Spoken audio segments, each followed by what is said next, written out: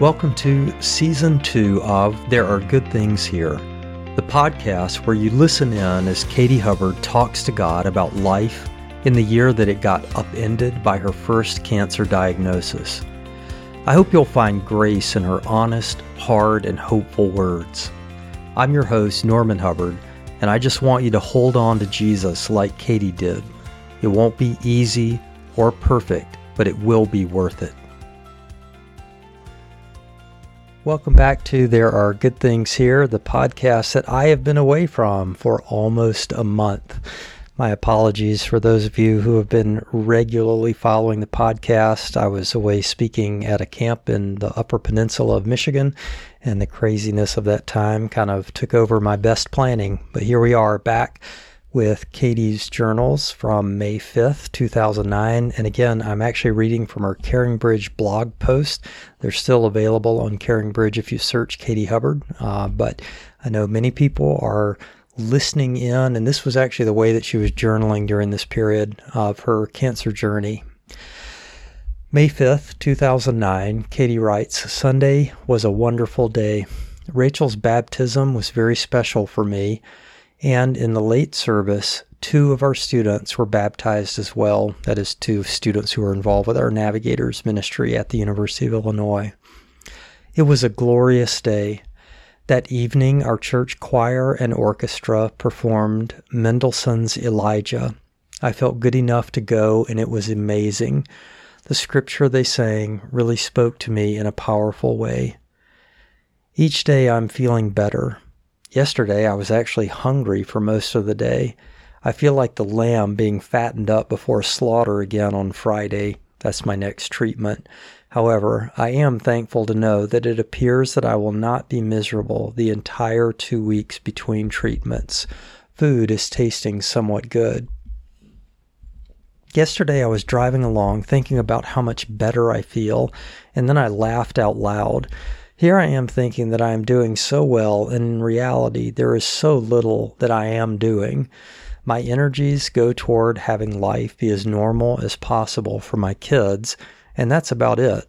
I'm not cooking, cleaning, involved in anything. It's such a far cry from my quote-unquote normal life, but it is so much better than last week. I am extremely grateful.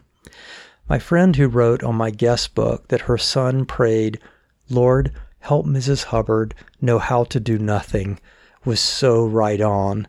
Out of the mouths of babes comes such wisdom. Speaking of doing nothing, I continue to be amazed every day at how the Lord is using the body of Christ to take care of us in every possible way. He is truly carrying us along in waves of grace. By the way, Doug Nunke, I believe that was Katie's shout out to you from your book, Waves of Grace.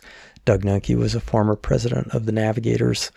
I also would say it's interesting if you've been trailing along on these podcasts, listening in to some or all of them, what you see is how consistently Katie talks about how other people are serving, other people are helping. Someone's child is praying that Mrs. Hubbard will know how to do nothing.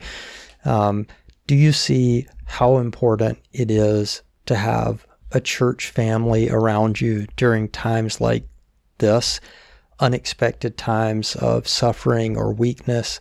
If you're not connected closely with a church family in your local community, maybe you're between churches, maybe you're between cities, maybe you've just been, disenchanted with your involvement with church, I just want to take the time to encourage you to prayerfully re-engage with a local church community that can support you and where you can also be the source of support for people like Katie going through times like this. Okay, enough preaching. On to May 8th, 2009, which Katie entitles, by the way, on her blog, she gives this one a title called What Happens When Mom Feels Bad? A True Story by Katie Hubbard. Saturday evening before Rachel's baptism was a little nutty. I realized at about 9 p.m. I had several things I had not done to get ready for her big day. One rather crucial item was to pick out what she was going to wear under her white baptismal robe. The clothes underneath would show underneath after she got wet, so we were instructed to choose light-colored clothes. Of course, I was behind on the wash, so as I started rummaging through her drawers, I realized the only clothes she had that were clean were things like dark purple shorts or orange t-shirts. Finally found a light-colored pair of pants that were too big on her, but I was too worn out to do anything else. I tucked her in bed, and I told her the pants would be just fine. Sunday morning, we're running around trying to get out of the door early for church and her baptism. About 15 minutes before we were to leave, Norman looks at Rachel and declares that she cannot wear those clothes under her robe. I must admit, I was a bit frustrated, and so I said, "Go down in the basement and see what you can find." The next thing I know, Rachel appears in a white t-shirt and a pair of light blue shorts that I must have never seen before. I thought that was kind of odd, but then I figured they must be hand-me-downs from their cousin that she had not worn yet. So we head off to church and all goes well. Fast forward to Tuesday. I am now catching up on the laundry. I'm folding a load of whites, and I find the shirt that Rachel was baptized in, and I fold it. Then I pick up this little pair of light blue pants of Joseph's that he grew out of last summer.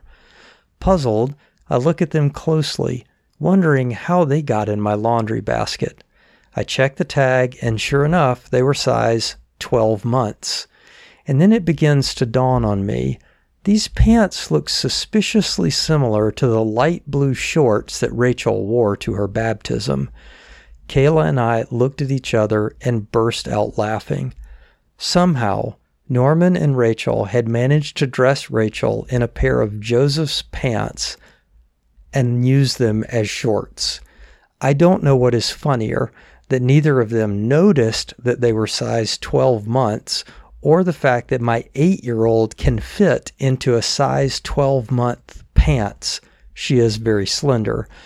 In true Rachel style, she has been wearing the shorts all week. I guess I have found a new use for those pants that Joseph has grown out of. I should mention, by the way, that this is a story that continues to be told in our family. On a more serious note, Katie continues, today I had round 2 of chemotherapy. My verse for chemo is Joshua 1:9. Be strong and courageous. Do not be frightened. Do not be dismayed, for the Lord your God will be with you wherever you go. He is with me wherever I go, right into the chemo room. Something about having all of these harsh chemicals pumped into my body is very daunting.